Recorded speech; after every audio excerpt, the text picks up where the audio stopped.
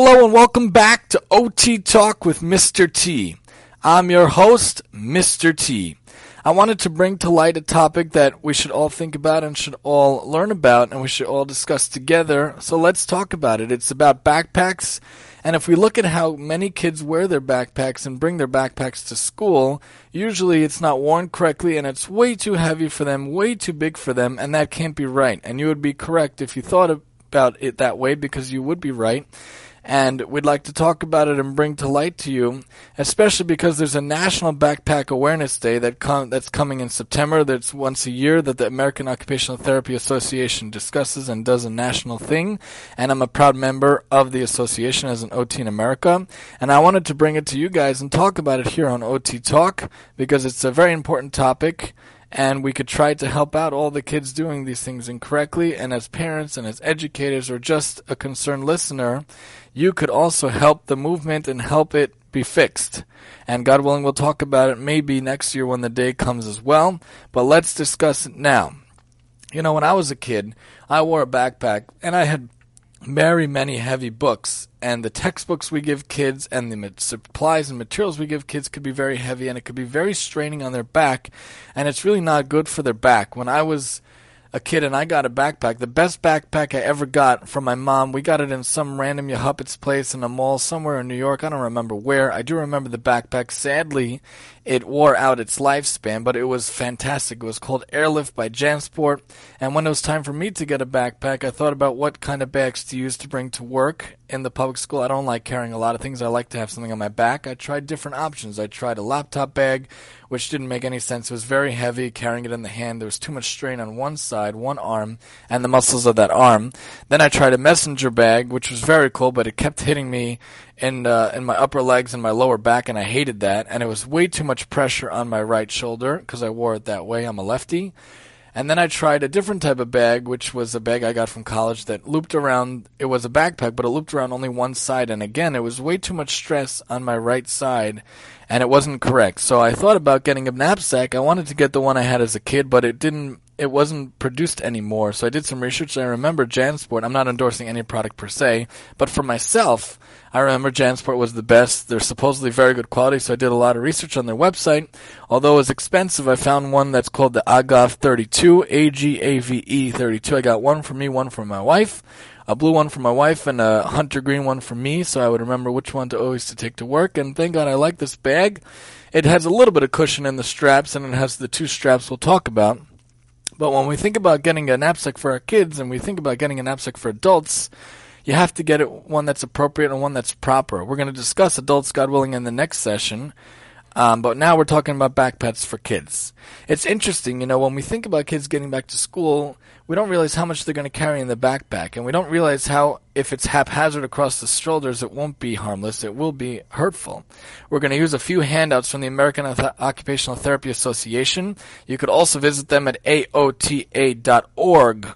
org/backpack, BACKPACK, and that discusses this whole topic, and you could bring it to light as well, even if you're not an OT yourself.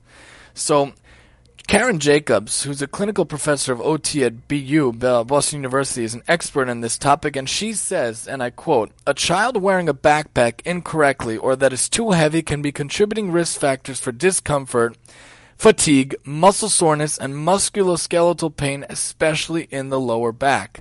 So it is very important to get a proper backpack, and it is very easy to deal with this and to take care of it, and we could easily avoid strains, sprains, dislocations, and fractures, as the sheet says.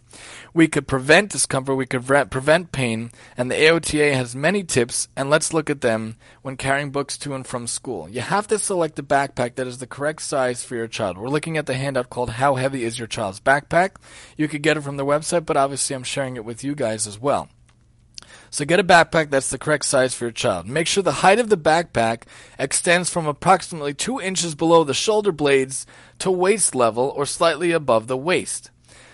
Always wear well-padded shoulder straps on both shoulders so the weight is evenly balanced, which is what I mentioned before. Distribute weight evenly. Load heaviest items closest to the child's back and balance materials so the child can easily stand up straight. Wear the hip belt if the backpack has one to improve balance and take some strain off sensitive neck and shoulder muscles. Check that the child's backpack weighs no more than 10% of his or her body weight. Very, very important.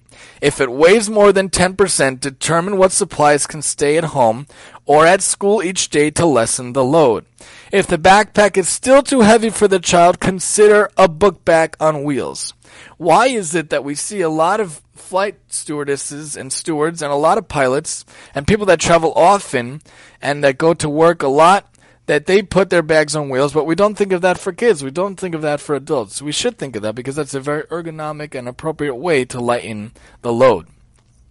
When dealing with choosing a backpack for the school year, and this doesn't apply just in September, but even now if you want to get them appropriate backpack, make sure it's the appropriate size. Make sure the height of the backpack, we said, from 2 inches below the shoulder to the waist. Make sure it has the shoulder straps that we mentioned, well padded so that when it's with books, the weight is evenly balanced. We need that hip belt.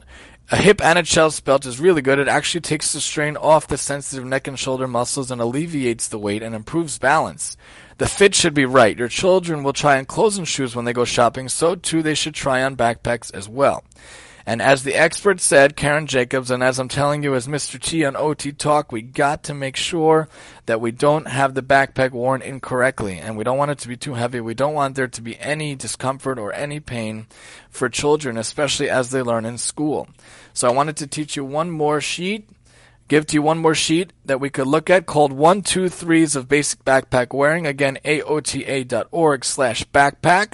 They have a very cool visual. They have a lot of cool activities involved in this idea of backpack awareness, especially for Backpack Awareness Day, but I'm going to go through this one with you quickly. Number 1, 1, 2, 3 of basic backpack wearing. 1, pack it. Utilize different compartments and pockets to distribute weight.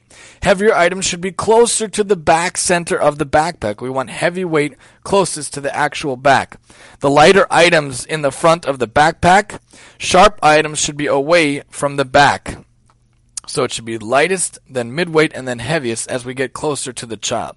Lighten the load so it is no more than 10% of your child's weight.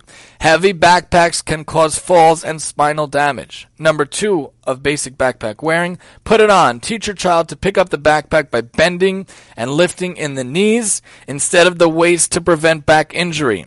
Karen Jacobs again says the selection of a backpack is a family affair. By joining together as a team, children will realize the importance of proper backpack wearing. It should be considered a fun family activity. The bottom line message is to have children begin to take more responsibility for their physical health.